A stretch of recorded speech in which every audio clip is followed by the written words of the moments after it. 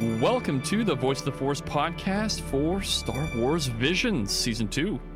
My name's Dan, and I'm joined by my co-hosts, Ed. Hello, hello. And Noma. Hello there. How we doing today? We're doing. Yeah. We're moving through that hot-ass 35-degree weather. Oh, it's enjoyable, isn't it? It is. Until it gets too humid. Yeah, seriously. But we're doing it. Ed, what are we talking about today? What episode? Today, we are discussing the events of Vision Season 2, Episode 5, Journey to the Dark Head. Now, we're going to discuss what happened in this episode, and if there were any Easter eggs that we've seen from canon or legends or anything like that, we'll be sure to point them out. However, we are fallible, and we will and potentially miss stuff. If we do, please reach out to us and let us know what you saw that we didn't, and we can talk about it on the next episode. To figure out how to get in contact with us, don't worry, Noma's going to give you a whole rundown of that. If you miss anything at this point, just keep listening. We'll repeat everything he says at the end of the podcast. Thank you. Absolutely. So yeah, as always, one of the easiest ways to get in contact with us is our website, which is voiceoftheforce.com. We've also got our email, which is connect@voiceoftheforce.com. Social media is Twitter and Instagram. We're on both of those at VoiceForcePod for both. As always, retweeting and reposting our new episode tweets does help with growing listener base and is very much appreciated. You can listen, rate, review, follow, and subscribe to the podcast on Apple Podcasts, Google Podcasts, SoundCloud, Spotify, Amazon Music, Audible, and all major podcast platforms. Reviewing us with 5 stars and a comment helps with visibility, and you can subscribe for free for the latest episode as soon as it releases. Now, if you've listened to other episodes, you've probably heard this spiel, so I'll keep it a bit shorter, but we're also on Twitch right now. That is twitch.tv/VoiceForceGaming. We've been starting out there. We're getting a little bit of, dipping our toes into it, trying a bunch of different things, whether that's the collab streams I'm doing right now with Roomba Friend in Project Zomboid, or, Star Sim Arma stuff with the 91st Mobile Reconnaissance Force, Jedi Survivor, or a whole suite of different things. We're trying to do it all. And if there's anything that you'd like to see us play, absolutely let us know about that as well. We are usually on Tuesdays and Fridays, a little bit later time, so 6 to 8 p.m. EST. 10 p.m. EST for the Zomboid streams. But yeah, it's a fun time. We've had a bit of really fun viewer engagement so far, but we'd love to get some more. So check us out if you've got the time. Thank you, guys. And yeah, if you guys are wanting to listen to this episode and have not watched the episode that we're talking about yet, this is your chance to pause the episode that we're recording right now, but what you're listening to, and go watch the episode, come back. It's solid. It's a solid episode. Interesting things happen, and you don't want to get spoiled because you want to experience it for the first time. You can only do that once. And if you know what's coming, it's not as fun. But with that said, let's get into the credits for this episode. What does the stone show? There's a clash between two figures. There's a third shape as well, but I can't read it. Does this take place in the past or future then? I think that these are from the future. Alrighty, so like we said earlier, this is Vision Season 2, Episode 5, Journey to the Dark Head. The animation studio is Studio Mir, or Mir. I'm not 100% sure how you're supposed to pronounce it. The writer is Chung Si-rong. The director is Hyung Gwen Park, and the music is Lee Byung-hun and Jang Young-gyu. As always, if I've mispronounced or butchered anybody's names, I apologize for that. And also a little bit of a warning, depending on what you like to listen to during this podcast, I am going to go off on the art and visual part of this episode a lot.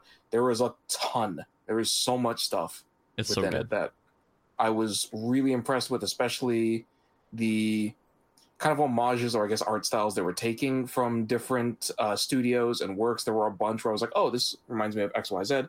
I'll gush about that as soon as I'm done the synopses. But yeah, without any further ado, let's get into that synopses. So Journey to the Dark Head starts with a kind of, it almost looks like a Jedi temple scene at first. We've got this kind of rock garden. It's a very chunky rock garden, but still with a lot of rain. There's all these kids and this old guy saying, hurry, there's not much time, which is a little bit confusing because it doesn't seem to be relevant to what happens later. But they come down and we see this kind of forced ceremony they're doing, which is some form of far-seeing or, divination, it looks like, where the main character, whose name I don't think we hear until the very end of the episode, but Ara picks up a rock and the interpreter says, "What do you see?" And she talks about this battle with two forces, but there's a third kind of watching in the middle. Wonder if that'll come up later.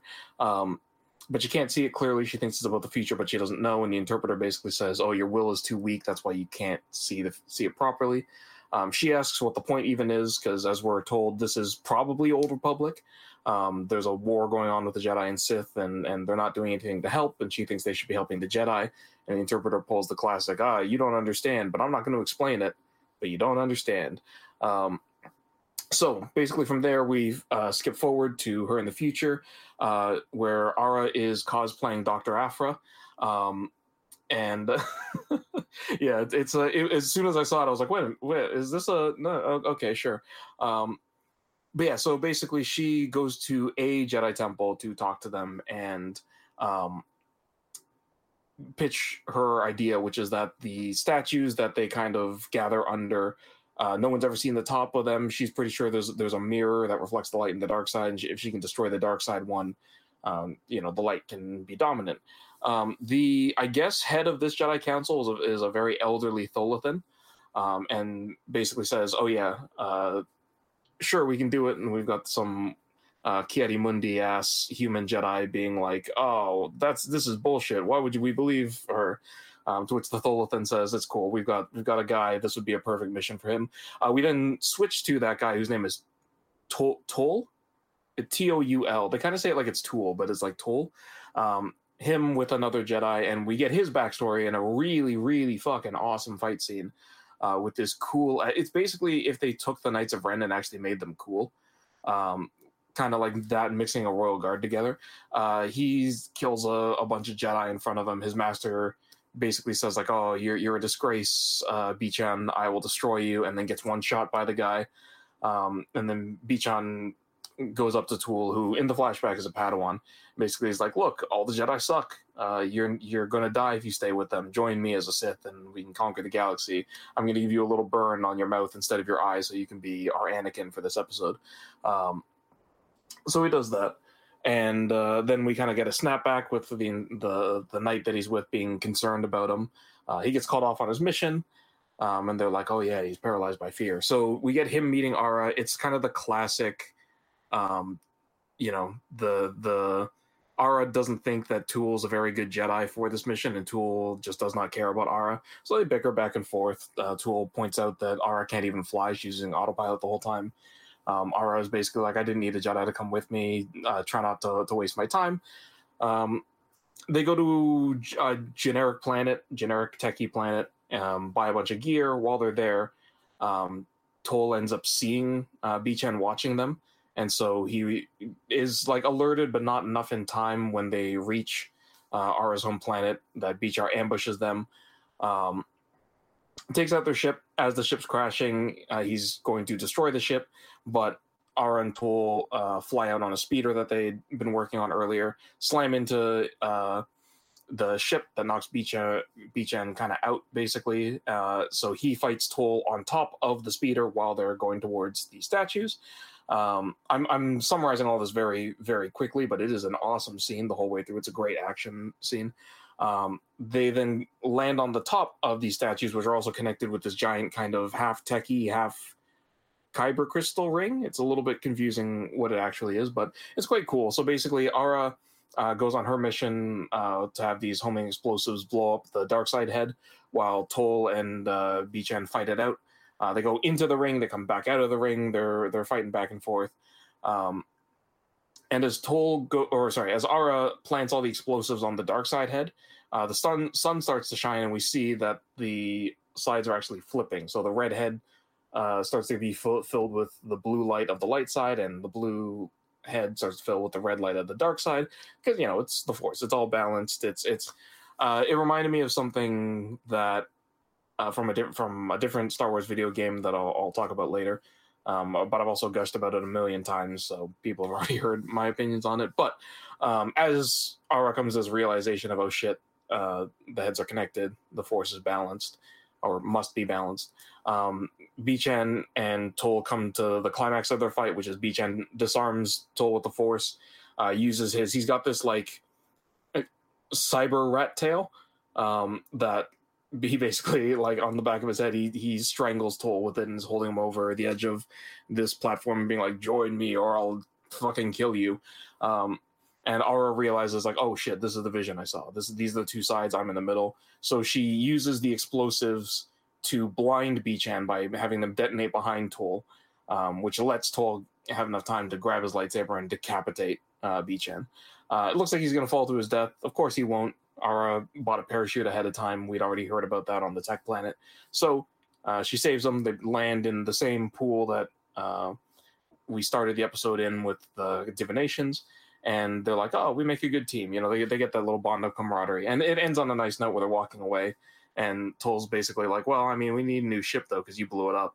And I was like, well, yeah, but you blew up the speeder, so I think we're even. And Toll goes, no. A ship is much worse than a speeder. And then it kind of cuts out from there. So, yeah, overall, it's a very short episode, but I think my favorite part about it is they do a very good job of being like, okay, we need 5 to 6 minutes to establish the story, and then everything else is going to be action.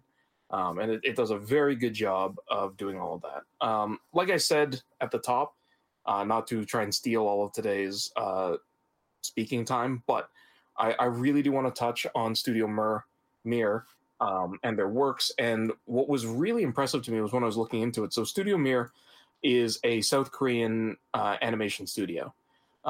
And that is why, on one hand, it looks very anime. But going through their work, they've done a lot of things that I was actually surprised, because I assumed a lot of their stuff was done by other studios, because they are really, really good at not necessarily adapting, but using styles that are pre-established and kind of just making them look so good consistently the entire way through. So, for instance, Dan, I don't know if you've ever seen this, but Ed, one thing that really surprised me with this is that they did work on the Boondocks. Oh, nice. I've not seen it, but I know about it, yeah. Just from the character design and everything like that, I was waiting for somebody to say it, because I was just like, I'm seeing this. I'm seeing this, but I didn't know how far their involvement went with it.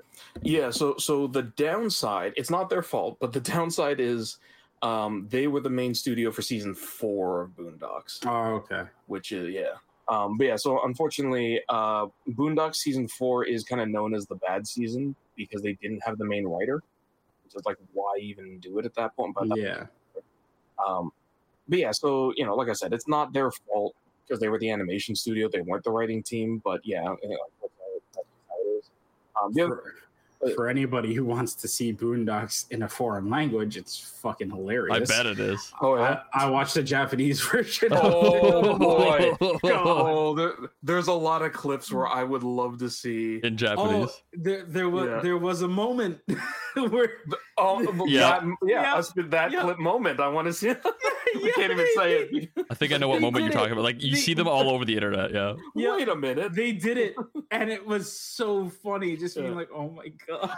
I want to see the Japanese translation for this is a perfectly good moment to throw your life away for no reason. Oh man. But yeah, like on that same track, I was mentioning this with Ed before we started the podcast. They did one episode of the Black Dynamite cartoon as well, which Black again Dynamite. I was just like, really? Okay. Do you remember the movie? What was that all about? Oh man! So Black Dynamite is one of the funniest movies I've seen, and it's a satire of a blaxploitation film. Yeah. Yeah. I see it here. Yeah. It's so both of them, the cartoon and the movie, are both. Because there ain't no hope for dudes who deal dope. Jesus, that's the catchline. Okay. Black Dynamite, I sell drugs in the neighborhood. Oh, Jesus. It's great. Black Dynamite's an amazing series. But yeah, so they did that. The thing that they're probably most well known for. Mm-hmm. Also, I'm cutting anybody off. Let me know. But nice. The thing they're probably most known for is they did the majority, like 90% of the animation for Legend of Korra. That's where the style was really established. Yeah. But there's a bunch of other things. So the funny thing, I kind of mentioned it before, but when I was looking through their portfolio, there were a bunch of shows where I was like, oh, I thought Titmouse did these shows. Oh. Because the style was so Voltron Legendary Defenders, I just had always assumed that was Titmouse, because for some reason I never looked it up. Young Justice Outsiders. They did work on a couple of those episodes, but I never noticed an animation difference. Young Justice Phantoms. The one that really surprised me, because I assumed it was again an American studio, was the Harley Quinn series. They also do that. So their art styles all over the place, but it's always really good. They're able to adapt. To it. Seems like it's crazy how much I don't notice, because and they also did I've only seen part of it so far, but The Witcher: Nightmare of the Wolf, the animated. Oh, they was did good. that too. Yeah, that was so good. That's why watching those, I just always assume, because Titmouse, for those who don't know, their newest most popular show is Legend of Vox Machina. Yeah, such a good show. It is, but like that animation style, like that, I've always just assumed anyone that does it like that was either Titmouse or Studio Federator, who did Castlevania. Nice. Okay. I just assume it's that kind of, like, if it's a Western anime style look, it's one of those two studios. But that makes sense. Yeah, I was surprised a bit to be like, oh, okay, Mir does all of this stuff. That's because the fighting style was like, even for the little bit of saber combat was you could see it in Nightmare of the Wolf, especially. Yeah, it was really well. It's very smooth. It definitely had that Castlevania vibe to it. It's so fluid, and then the impacts are so like weighted. Yeah. So it looks awesome. Like, all the fighting in this was amazing. The other thing that really kind of surprised me was, even in this, the thing that was kind of blowing me away was that just the art style, and especially the colors they were using, it seems to like shift between a bunch of different styles of animation all at the same time, and they do it in a way where it keeps itself consistent. But I mean, maybe it's just me because I'm a crazy person with this stuff, but they're shifting between so many color palettes so quickly, it's crazy. So like the beginning, I was really kind of curious, because the beginning part with showing the backstory, and then up till right before the flashback, I was looking at the colors and I was like, these colors are blowing me away. I feel like, and I'm not trying to be like an art snob or like an anime snob or dunk on people, but I feel like a lot of people would look at that opening and be like, oh wow, this is so like Studio Ghibli, because it's very colorful and it's very detailed. You mean this episode? Sorry. Yeah, okay. Specifically just Journey to Darkhead. However, for me, it was like, it was just a thought where it was like, I think a lot of people are going to compare this to Ghibli. For me, it was a little bit closer to his stuff isn't super well known here, I think, but Satoshi Kon, who's done a lot of really trippy, really dark. I love all of his stuff, but man, is it depressing sometimes. Satoshi Kon has done stuff like Paprika. Paprika's amazing. Perfect Blue, if you ever wanted to see Black Swan, like a decade and a half before it came out. Millennium Actress. But and Tokyo Godfathers. Tokyo Godfathers is very weird, but very good, very cool. So not so much Paprika, but Millennium Actress and Perfect Blue specifically, and also Ghost in the Shell. They do this awesome thing with their art where the colors are so distinct, but they're muted. It's like the saturation is so heavy in it that it leaches a lot of the pigmentation from the shot, but you can still see a very vibrant color beneath. Is it because it's like super contrasty? Like the colors they use are very contrasty as well, even though that they're muted?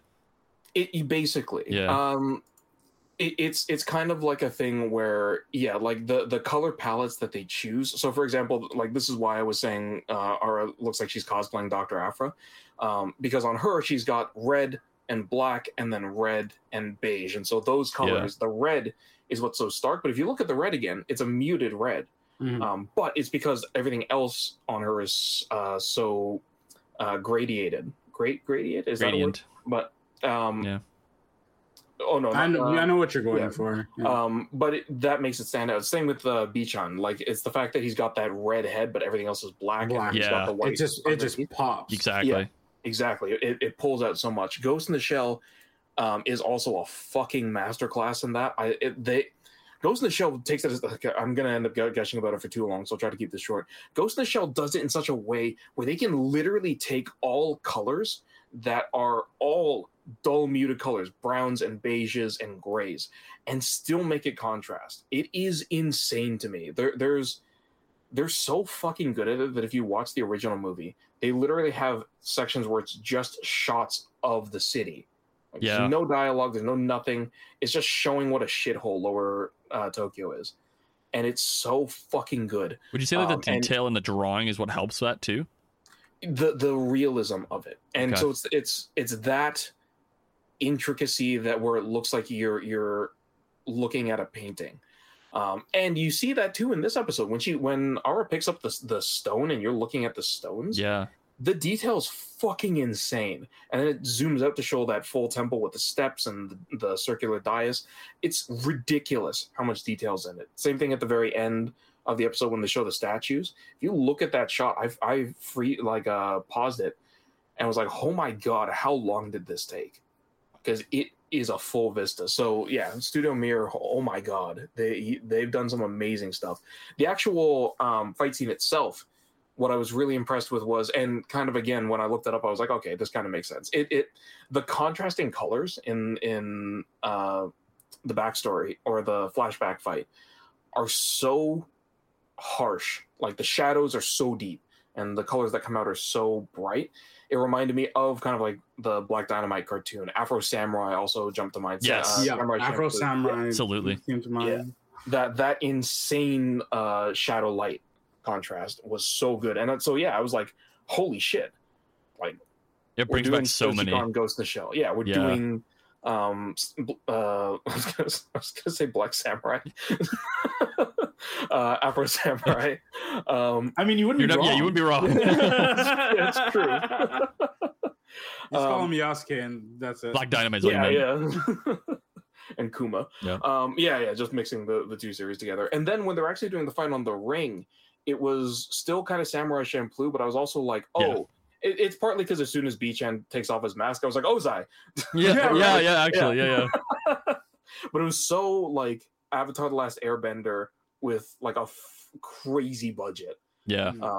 It really reminded me of that. Especially you're seeing little things too, like Toll's eyes flashing and changing colors, but the lighting in them the red and the yellow when he's like no, and he gets angry and they like flash like the Sith colors. I'm like, oh dude. And then white when he kind of like realizes what's happening to him and all that kind of stuff. And he has like inner Naruto moment where he has to hug himself.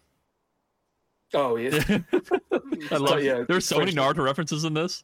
Talk no jutsu himself. There was also and so that was right. That was also another thing because there's a point where B-chan is falling down a cliff and he like activates his lightsaber to pull it down. And it just immediately like flashbacks to what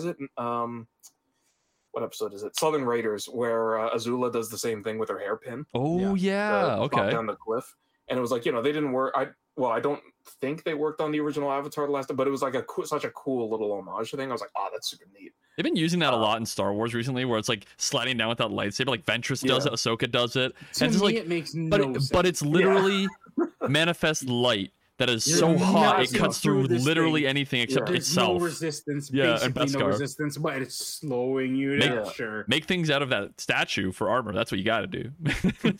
Like even in that scene, like Toll, he superhero lands with his saber still lit. Yeah. So I'm like, bro, if you landed wrong, that just went right through your leg. The fight's done. Absolutely. Like, what are you gonna do?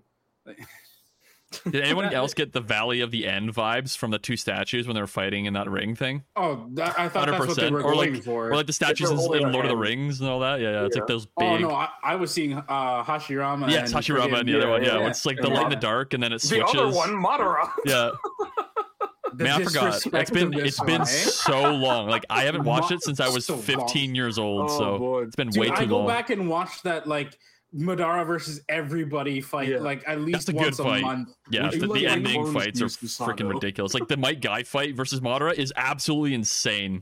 I love that fight. Oh yeah. Yeah, and then he's just like, "Huh, you almost hurt me." Yeah. And now you're dead. I do have some issues with that after part. Yeah, absolutely. But Yeah. like Naruto Jesus coming up and just saying, nah, Healed. res. Yeah. I feel like it would have been a lot more impactful if it had actually weakened Madara, and then you know, the fight going forward, it's like, thanks, Guy, for weakening him, so we actually had a chance. It's not just a him, cool as fight for opposed no to, reason. haha, I'm invincible now. I'm better. Oh, you almost killed me, but it didn't matter. Like, it's just. It makes the impact of what he did. Yeah, because that was the whole reason to never open the 8th gate. He finally did, and it was like, come on, man, to make it significant. Yeah, and it was like, haha, you've done nothing. But yeah, that's a Naruto thing. So many Naruto references this episode. Yeah, believe it. Sorry. Yeah, get out of here. But yeah, so the ending part, I just want to touch on that very quickly as well, because that when I was watching it, like, again, Satoshi Kon, Paprika, like, that was when I was like, ooh, vibrant colors, slightly muted. Like, this is like, it's like the Satoshi Kon homage masterclass. But at the same time, I was also thinking at that end part where they're back in the temple, I was like, this looks a little bit more Ghibli, especially, like, I don't know if you guys noticed, but the details on the lotus flowers in the background, fucking ridiculous. It's like an oil painting. It's nuts. I'm gonna have to watch this episode again after talking about all the art. It's crazy. I was blown away, like, consistently just I blown away. And there's another part that I want to touch on when we get to it, because I watched this 3 times back to back. And like I said, that'll be relevant when we get to the voice actors part. But yeah, like, seeing that and just being like, holy shit, these guys blew it out of the park. And obviously, you know, take what I'm saying as well with a grain of sand. I'm not saying all the other visions were worse stylistically compared to this one. They're all awesome, but just being a person who has consumed anime for so long and seen so much of it, it's so cool watching how much effort went into this, and especially from, again, no offense, I'm not saying it's worse because of it, but a non-Japanese studio. Like, obviously Studio Mir can put out some ridiculously high quality content, but I'm just so blown away by how awesome this episode looked. And yeah, I think I've talked for way too long. So I'll hand it over to you guys. Ed, what did you think? Go for it. I only had a few points. Like, I kept getting taken out of the story because it's not B-chan's fault. But the 2 things, Afro Samurai came up right away, because when the master comes, it was like, oh no, I gotta get you, B-chan. You see, I just did it. Because it was Mortal Kombat coming into my head and Afro Samurai, because like B-chan's way too close to Bihan. So all I could see was Sub-Zero doing all this shit instead. That's great. If he had a blue lightsaber, it would have been perfect. But then he pulls the Afro Samurai. We're like, yeah, I have a hidden contraption thing to my weapon. Because the end of his saber is that, like, big scorpion tail snake thing, right? So he launches that out, kills the master. And I was just like, all I could hear in my head was, get over here. So it was just like, so you're Bihan, but you're B-chan, so now you have Scorpion's powers instead, and that's why you have the face covering. And so when he ripped it off, I half expected a fucking skull. And I was disappointed when it wasn't. Yeah, just like some sort of, like, messed up visage of some sort. Something like it, but the fact that he was just so normal, because he was wrecking through all those Jedi before, right? And when they land on that, like, scrap planet or half scrap planet to get the bombs and the detonator and everything like that, and the climbing gloves, and he's standing off in the distance being like, a familiar presence. Was like, yeah, you don't remember the kid you burned and said you'll be my apprentice soon? Okay. Yeah. The chase, anybody. Yeah. The chase, though, it's just like, of all the blasts you could have, you put like a lat fucking laser gun. You put 2 lat laser guns on your ship, where you really should just be firing bolts, but okay. There's that. The scene where they're both on the speeder, and she's like, I don't know, the speeder's not gonna make it. And he's like, I need you now. And Tolls is like the force push. But then you see the distance from there so far. I'm just like, how do you still look like, are you a knight? Are you a Padawan? Like, I'm guessing he's not a Padawan because he doesn't have a braid, anything like that. If it was older, he seemed like a knight, like a very young knight. But he's a kid, so it's just like, okay, is it just because you survived that encounter, or is it wartime knighting? Like, you know, we don't have a choice, we have to. But he flung her that far, and I was just like, okay, Avatar kind of push thing. And then the jump that he does afterwards, too, I'm just like, there's no, oh my god, there's like, they're really respecting the Force and its power in this one here, eh? Okay. the meditation, going back, the meditation in the room where he's pulling the Vader moment, making the whole room shake. That was so cool. And then, I worry for that one. There's too much anger. Oh no, it's not anger, it's fear. Oh god. Okay. And then I don't know why it happens to me. Well, I do know why it happens now. But anytime I see any kind of fucking meeting room with a council or anything like that, because I thought the girl had become a Jedi somehow, right? And now she was requesting to go back to deal with it herself. I didn't realize that you could just walk into the temple and make a petition. Like there's some sort of grand leaders, and this is inflating their ego to some massive amount. Or, why are we even listening to this? It's like, you're supposed to be here to help. Shut the fuck up and listen. Like immediately, I was just like, I don't like this council. And even the Thulithan who was trying to help, I was like, I don't like you either. Hey, what? Oh, it'll be good. So you're not even trying to help her. You're just worried about your own. It's like, come on. Why? I can't. Every council. I thought the way she was talking, I thought she was gonna pull a Revan initially. Oh wow. Because when she was still back at temple, she's like, there's a war going on and this is happening and we have the chance to do something and you're not letting us do anything about it. I was just like, you fucking preach. Go become the Revan kiss. and it was just like, oh no, you don't understand. I was like, fuck you. You don't understand. If we get into trouble, it's your fault. The scene where they're on the rings with the whole like ending Naruto fight and seeing the vibrancy of the red and the blue that was constantly interposed. Every time they swung after that, all you saw was purple, just to show that it looks like right now one is the same, one and the other are the same. Like you can't really differentiate between the two. And I thought that was kind of nice, just to be like, overwhelming light's not good, overwhelming dark's not good. You must have balance. Like the whole point of it was balance. And I know it's not connected to canon, but I really want to know what this war is about, because it's like, just from seeing all the interactions, just like, so I'd have been like, yo, you need an apprentice? Fuck, stay less, bro. Let's go. Like, I don't feel this shit anymore. But it would be cool if this was during the Revan War, if Bichon was just like one of Malik's apprentices or something. It would add a little bit more, like, I guess, weight to the whole situation. It would like solidify, like, so because it's not canon, I'm just gonna go with that. I'm gonna go take that and run with it, because at that point it gives even more depth, right? So it's just like this is what's been spanning. You don't see triumvirate or anything like that, but there definitely something's around, and wherever they're trying to be, because worlds still look nice. That clearly wasn't Taurus. It was a good episode. This was the one I was looking forward to the most, just based on like the art of each episode up to this point. I was just like, this looks like it's gonna be something, and I wasn't disappointed in the slightest. It was the longest one we've also seen so far. This one ran about almost 20 minutes. It was pretty long for what it was. Like, and the animation we got, like you said, the art we got, like, wow, what a treat this Seriously. was. So it's also this is the standard that like Disney should hold itself to at minimum in terms of storytelling. We've been saying it the whole series, but in terms of storytelling, you can tell a concise story with 20 minutes, and this is the stuff you can fill in gaps with comics and books and everything like that.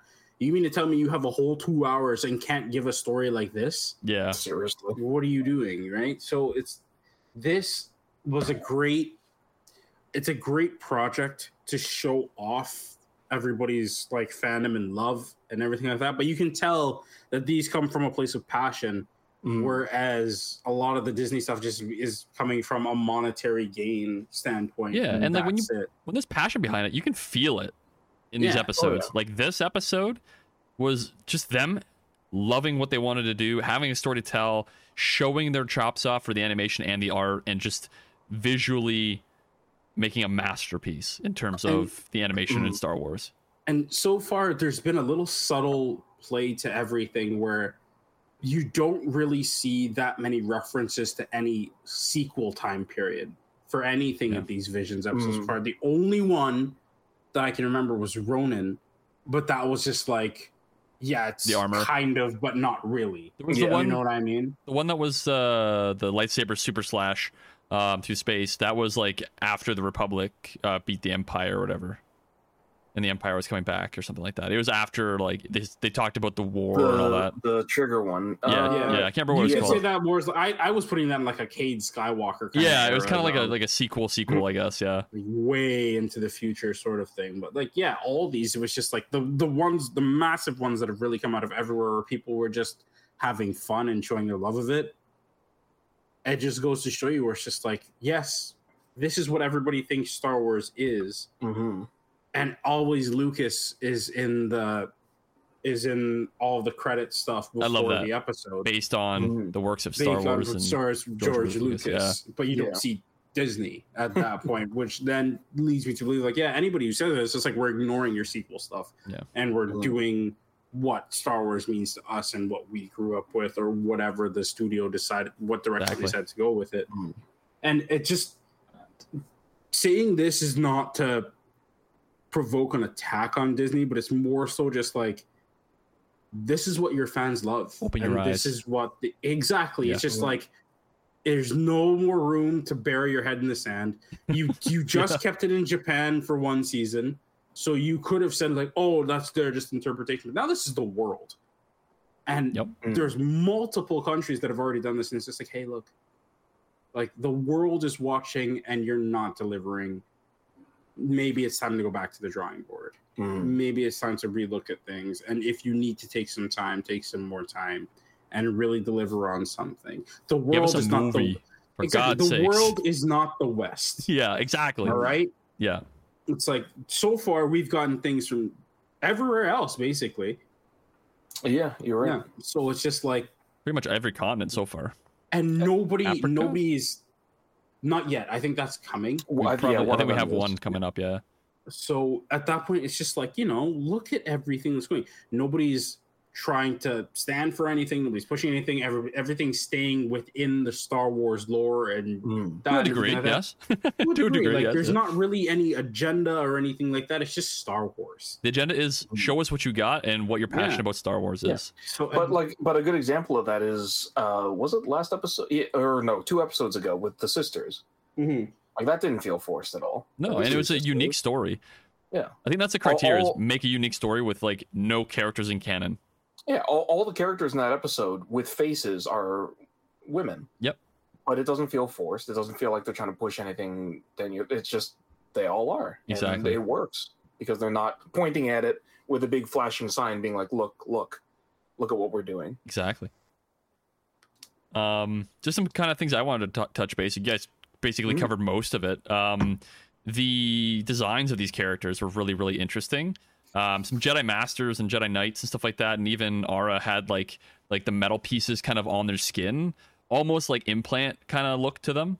So I thought that was kind of cool. I don't know if it was a nod to like SWTOR and like the cybernetics you can have in that game, or just like in general in Star Wars and sci-fi. But you can definitely tell like the animators and the character designers of this episode really loved integrating like that like mechanical look into characters, just to give them that a little bit more dimension. I feel like even with Bichan, right, like with the pieces that come up from his chin on his almost like a goat, like a, what do you call that thing, like a, oh my god, soul patch. That's the one I was gonna say. Like, you have one. No, I don't. I have a beard.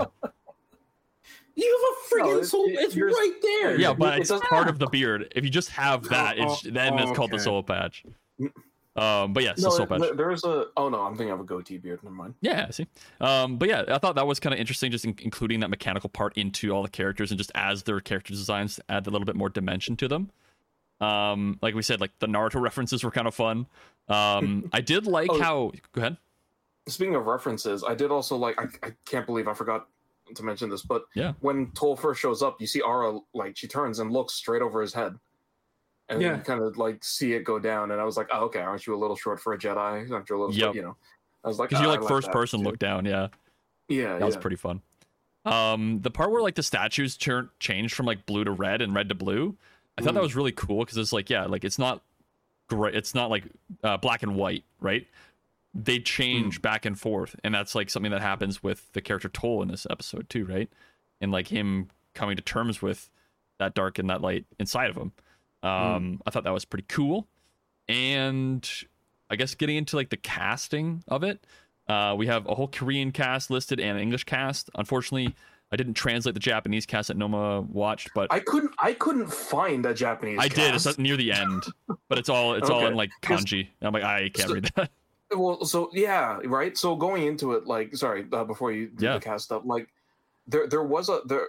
Actually, you know what? You do the cast stuff first, and then I'll talk about it because I think it'll make more sense there. So we'll start with the Korean cast. I didn't watch it in Korean, but I think Noma, you said you did, right? Mm. Was it well done? Would you say the dub? I actually think it's the best way to watch it. Interesting. Okay, so I'll have to do that. All the voices lined up the best in Korean. Okay. So if and again, if I mess up people's names, please crucify me with the email. Okay. Jang Yi-na as Ara, Lee Kyung-tae as Tol, Yun Yong-sik as Bichan, Chwang Kwang as interpreter. Oh, is that the guy at the beginning? That's like the old guy, the old man, I think, making the inscriptions. Yeah. Choi So-min as the Master Duda, which I think was the one that's like, oh, go on this mission. Shin Yong Woo as the Master Lisa Gum and the shopkeeper. Lim Chae Hyun as training partner, and Lee So Young as Master Moru and another Jedi, unnamed. We have the English cast, which is Ashley Park as Ara and young Ara. There you go. Eugene Lee Lee Yang as Tol, Daniel Day Kim as Bichan, and Albert Kong as the interpreter and Master Jedi A. Greg Chung as the shopkeeper, Master Lisa Gum, training partner and Padawan. Jonella Landry as Master Duda, and Judy Alice Lee as Master Moru and another Jedi.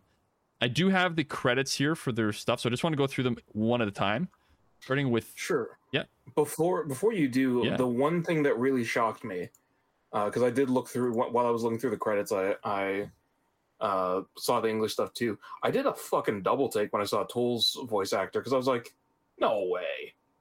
And then I looked it up and I was like, oh shit, it is. I don't know if any of our listeners or any of you guys have ever seen the Try Guys, the YouTube channel. I haven't. I don't think. But Eugene is so that's where I first saw him from. So there's a YouTube channel called the Try Guys, and he's one of the main cast members of it. So yeah, when I saw that, I was like, oh shit, okay, that's fun. It's as crazy to me as learning that there's another YouTuber I watch called Young Ye, who is like a video game news YouTuber, and he did the voice acting for the main villain in JoJo's Part 6. Oh shit, that's so interesting. Being like, holy shit, that's crazy. When you audition, like if they like you, you know, if you fit. Yeah, and he did a really good job. Well, in both cases, yeah, they did a great job with it. So yeah. Like going through, we have Albert Kong. He played. I have his IMDb. Has a lot more credits than just like additional voices. On the behind the voice actors, so we have The Best Gift, SWAT, Mind Blown, and Timeless as his like main movies. We have Daniel Day Kim. He voices obviously Bichan in this. He plays in Mirai, Raya and the Last Dragon, She-Ra and the Princess of Power, Saints Row. He plays a character. Where's the other one here? We'll let you guys in Justice League Unlimited. He plays Metron. Avatar: The Last Airbender. He plays Fong. He's like an Earth Kingdom guy. General Fong, I think. If you want to picture Daniel Day Kim, he has been circling around lately as a meme. Oh, really? Have you ever see the Chad Asian guy looking up? That's funny. Him. I didn't know that. In his IMDb page, he's part of the Divergent series as Jack Kang. Lost, he plays Jin Soo Kwon. Hellboy, the 2019 version, I think the newest one. Major Ben Daimyo, and for Love of the Game, he plays an ER doctor. There's that. Jonella plays Master Duda, which is that master. It's like, oh, go on a mission, but she has no more credits for the behind the voice actors. So the stuff she's known for is Spellbound, Brothers Grimm, Sisters Wild, and The Pragmatist. We have one that I think you guys might know, Judy Alice Lee. Maybe if you play Genshin Impact, she plays Yoonjin. Call of Duty Black Ops, she plays Seraph. Smite, she voice acts as Oblivion Temptress Daji. And I'm just trying to think of anything else in here. Octopath Traveler as Mint. Arknights, if you're into that. Wild Mane. And that's pretty much all I recognize. Oh, Hades 2 as Melanoe. For her IMDb credits, we have one more extra. It's He-Man and the Masters of the Universe series that came out last year, I think. Playing as Crass and a few other characters. Greg Chun, funny enough, voices some characters in Naruto. Shippuden, he plays Zoisui and Oyashiru and Taiko Uchiha, one that dies very, very early on. But there's like just random characters essentially. Hunter x Hunter plays Zepile. Icalgo, the guy with the big afro in like the Hunter's arc with like the cards. Oh, okay. Mob Psycho as Matsuo. JoJo's Bizarre Adventure as Endul from Stardust. Okay. Endul. Okay. Gibbs user. Okay. Fate Extra as Twice. H. Peaceman. Saint Seiya as Virgo. Boruto, he plays a whole bunch of other characters. I have no idea. Sort of Online, he plays a character named David. I didn't know there was a character named David, but okay. Baki plays a few characters. Man, he's got lots of credits. Sort of Online. Demon Slayer as Muzan Kibutsugi, which is like one of the main villains, I think. It's Michael Jackson. Yeah, he's like the main villain. Main villain. I've seen only season 1 in the movie, so I haven't gotten too far into it. Gauthor in Seven Deadly Sins, and Thor's Sorensen in Vinland Saga. Wait, who? Thor's like the dad, big dude. the dad Yeah. from the first season. Oh, shit. Yeah. So yeah, is that. He also plays in Greg Chun plays in Squid Game as Seong Ji-hun. Smash Bros. Ultimate as the English version of Ike. There's that. That's kind of cool. Oh, okay. We have Casey Chase. We're almost done. We have 2 more after this. A whole bunch of like Charlie Brown credits. Black Sad Walking Dead as Willie. Detroit Become Human as North. Oh, wow. Okay. Okay. Digimon Fusion as Ignitemon and Lopmon. There you go, Noma. That's for you. And do you guys play Might and Magic Heroes 6? No. Okay. There's Akira in that. Eugene Lee, you said Try Guys, Comfort Girls, and Eugene Lee Yang, I'm Gay, which is a music video, apparently. And then... Was that just a troll for you to say that? No, that was just like part of his like well-known credits. No, not a troll at all. Just me reading his credits.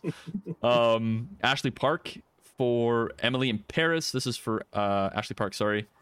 Emily in Paris, Only Murders in the Building, Mean Girls with the Musical, and Beef.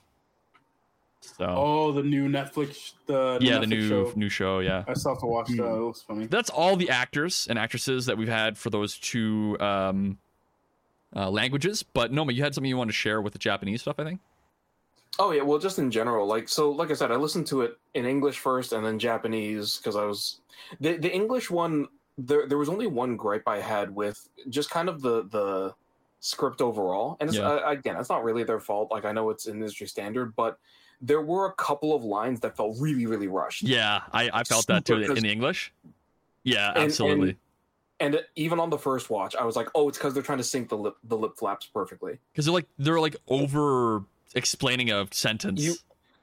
You can tell because someone would say a sentence at a normal speed, and then the next person would say it at like 2.5 times the speed. Yeah, like it would be super fast. Like it was just, like you're trying to cram too many words into the mouth flaps. Exactly.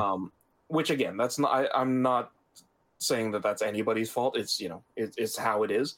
But then when I watched it in Japanese, everything flowed a lot smoother. Like it all felt, and then in Korean, everything was fucking perfect. Yeah, that's because of what they animated for, right? Yeah. Yeah, exactly. It makes sense. Overall, it was just the voices I was expecting. The English was good. The Japanese was good and a little bit odd. There's one thing that's driving me fucking insane, which is that Bichan's voice. I could not figure out. I could not find. I gotta listen to this now. Give me a Bichan. second. But Ed, I want you to listen to it because I am 95% sure it's a Final Fantasy villain.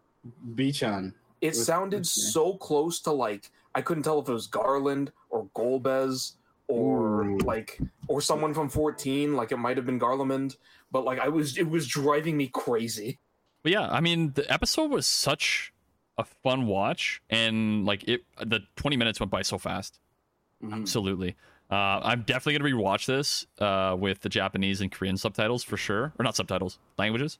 Just because, yeah, with the English subtitles. Yeah. Because I won't be able to read any of it. But yeah, I think just in general, the art style in these 5 episodes now have been so vastly different, but so good in their own right that we are getting treated to the different perspectives and that how people see art in the world as well, not just Star Wars, but how they perceive situations that they can portray, in their art style, right? Yeah, it's like a smorgasbord of creativity. I love it. I don't think there's any better way to show that Star Wars is for everybody. Can be anyone. Absolutely, it's absolutely timeless. And honestly, I think that's a good point because there are a lot of series where they're crazy well established and there's so much stuff on them, but it's always from one geographical perspective. Yep. And that's not necessarily the fault of the franchise. It's just how it's always been. So exactly, you don't really realize how universal it can be unless you get something like this, especially on an official stage. No, I agree. But Ed, did you have another point there? It looks like you're thinking about something. Komamura? Oh, maybe. Oh, man. From Final Fantasy? No, Bleach. Yeah. Oh. Bleach. The furry captain. Oh, yeah, that guy. The fact that you remember his name is insane. Okay, so back in high school, I knew almost every single character's name in Bleach. Every single Me too, of course. No, like to the point where it was like, hey, where someone would be like, name me a character I probably don't know, and I'd be like, yeah, Tetsuzeme Iba. I don't know. That's insane. The lieutenant, yeah. Yeah. Komamura's lieutenant. Yeah. The manly man. He actually plays the same guy that you're talking about. He plays Jesus Burgess in One Piece. That's funny. That's so good. But if you listen to them, like, nah. Yeah, it's gonna be bugging me. Also, he plays Nappa. Same guy. Okay. Japanese. I'm never listening to Dragon Ball Z in Japanese. And Endeavor. Oh, could he be All for One? Is that it? No, that voice I do recognize like instantly. No, because that's on the same like fucking Dude, the weirdest thing for me was playing Ghost of Tsushima in Japanese, and then your uncle is all for one. Yeah, I know. You're like yeah, I heard You're that. not supposed to be giving me life advice. You're supposed to be trying to kill me. Yeah. See, I never hear him as that. All I see is Blackbeard? big ass Iskandar, man. And That's fair. From there, I'm just like, I can't kill you. I was waiting for him to go. I'm like, oh shit, here we go. Yeah. Instead of being like this, like really wise guy who's trying to guide you through life, it's like, I don't trust you. Slowly getting more and more disappointed in you. Yeah. But Ed, did you have any last points? No, I'm good. Alrighty. This one, this is my favorite, but I knew it would. Oh, really? Would be. Okay. I don't know what to expect from the next ones because I've been really trying to not look forward until. I haven't gotten spoiled on any of the new episodes. Yeah. Yeah. So like, it's been perfect timing in watching them. I've been more entertained with watching them like this rather than like binging through the whole series and just ignoring some or trying to like speed through some to get to the one I want to see. Exactly. Because I would have sped through the Wallace and Gromit one and not really paid attention to it at that point because I was so sure it was going to be some kiddie nonsense thing. By the way, I'm so glad we got the name of that ship. 45 minutes after the podcast. I was gonna mention that. Yeah. Shout out to the Reddit world. It's the Hut like transport kind of like security vessel that they use. Like throughout all the things we're mentioning, how we didn't even come up with the huts. That's how low we think of them. And I knew it was from an animation. It just felt like that, right? And we only got Hutta in like Clone Wars, so or I guess video games maybe as well. Like we get it in. Yeah, I mean, you can't take anything from the Old Republic because it's different. It's different era. It's era, right? So the ships could look similar, but not to that extent. Yeah. Yeah, and speaking of like that kind of a deep cut Easter egg, the other thing that I honestly didn't even think about it until right before the podcast, but the shopkeeper in this episode, Yes. it's the same alien species as the Tatooine food vendor. Like gets angry at Jar Jar when when he tries to steal the whatever. He's like a grub man. That's the best way I can like describe him. Yeah, it was just like a because it was bugging me. I was like, I know this alien. But I can't think of the species name because I've seen it so few times. And yeah, right before we started, I was like, oh yeah, it's that. I couldn't put my finger on it, but now that you said that, yeah, like 100%. Yeah, where it's like the kind of like white, black glossy eyes and like the little sharp teeth and little spikes on the top of the head. His name is Gragra, I think is the name of it. I don't know if that's the name or the species. In Phantom Menace or? Let me just take a look. Yeah, in Phantom Menace. Okay. All I want is for somebody to bring a Kubas back and just hear them with their squeaky tops. So the species name is Swokes. Swokes, okay. Yeah. They're also in the Senate, apparently. They're like deserts and wastelands. Who isn't in the fucking Senate anymore? Yeah. Right? They are interesting species. But yeah. With that being said, guys, I think let's get into the outro. Let's do it.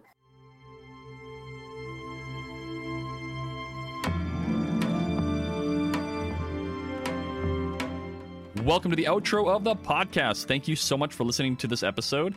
If you didn't listen to the actual like animated episode in the other languages, please do let us know. Maybe you listen to it in a language that is your native language that is not English or any of the three languages we talked about today. Let us know what you thought and how well it was dubbed and matched up with the mouth flaps, all that stuff. But Ed, how can they do that? Where can they do that? And why can they do that? Well, how you can do it is by going back to Disney Plus and putting it back on and listening to it. Remember to change your audio. If you're looking for Japanese, it won't actually say Japanese. Like you have to find the the Japanese. Yeah. And Korean is right under that. So if you see circle symbols, like circular parts in the script, you'll see that's Korean. Yeah. Well, second from the bottom is Japanese, and then bottom is Korean. Bottom is Korean. Yeah. I saw like 2 minutes ago. And then keep your subtitles on if you need that in your native language. Also, that's how you can listen to it. How you can contact us. Well, like we said before, there's multiple ways to do so, and all this information you can find at voiceoftheforce.com. While you're looking for that information, look up the shop.voiceoftheforce.com as well for some interesting merch, loot, and all that good stuff. But you can contact us by email. That is connect@voiceoftheforce.com. We're on social media. We are at VoiceForcePod. Anything you retweet or repost, that's new episode tweets, for example, or something interesting we may have seen throughout the week. Or even the Twitch ones that we do, because we're on Twitch as well. I'll go over that in a little bit. But if we post that, you start posting it around, then more people come and watch the stream. It's great. But all that you can find there, and we really do appreciate it. On Twitch, I should say, we are Voice Force Gaming. Now, as Noma said before, we are on Tuesdays. We are on Fridays. Fridays usually from 8 to 10. Tuesdays, I believe, anywhere between 6 and 10. Yeah, Noma? Yep. Yeah, so and are we doing Saturdays too? Noma, are you doing Saturday ops or no? When I'm free for them, but that's literally just if I'm free. So I wouldn't put that to a schedule. No problem. So anything for that, and maybe surprise Saturday streams. Keep your eyes on Instagram. Keep your eyes on Twitter for when we post that we are going to be streaming soon, and jump onto Twitch and check that out. Remember, you can listen, rate, review, follow, and subscribe to the podcast on Apple Podcasts, Google Podcasts, SoundCloud, Spotify, Amazon Music, Audible, and all major podcast platforms. If you do leave us a 5-star review and a comment, it does help with visibility. And anything that you do subscribe to or that you do follow, whatever the platform that asks you to do and how you do, like that, and then you get everything. Once you subscribe or follow or like the latest episode that comes out, you'll be notified of it right away. It's so helpful, and if you use Spotify like me, it's sorted. It's great. I love it. Thank you, Ed and Noma. And remember, if you remove your mask, you're probably going to get beheaded. Beheaded. Hey, Beach Hand got beheaded. Sorry. Good night, everybody.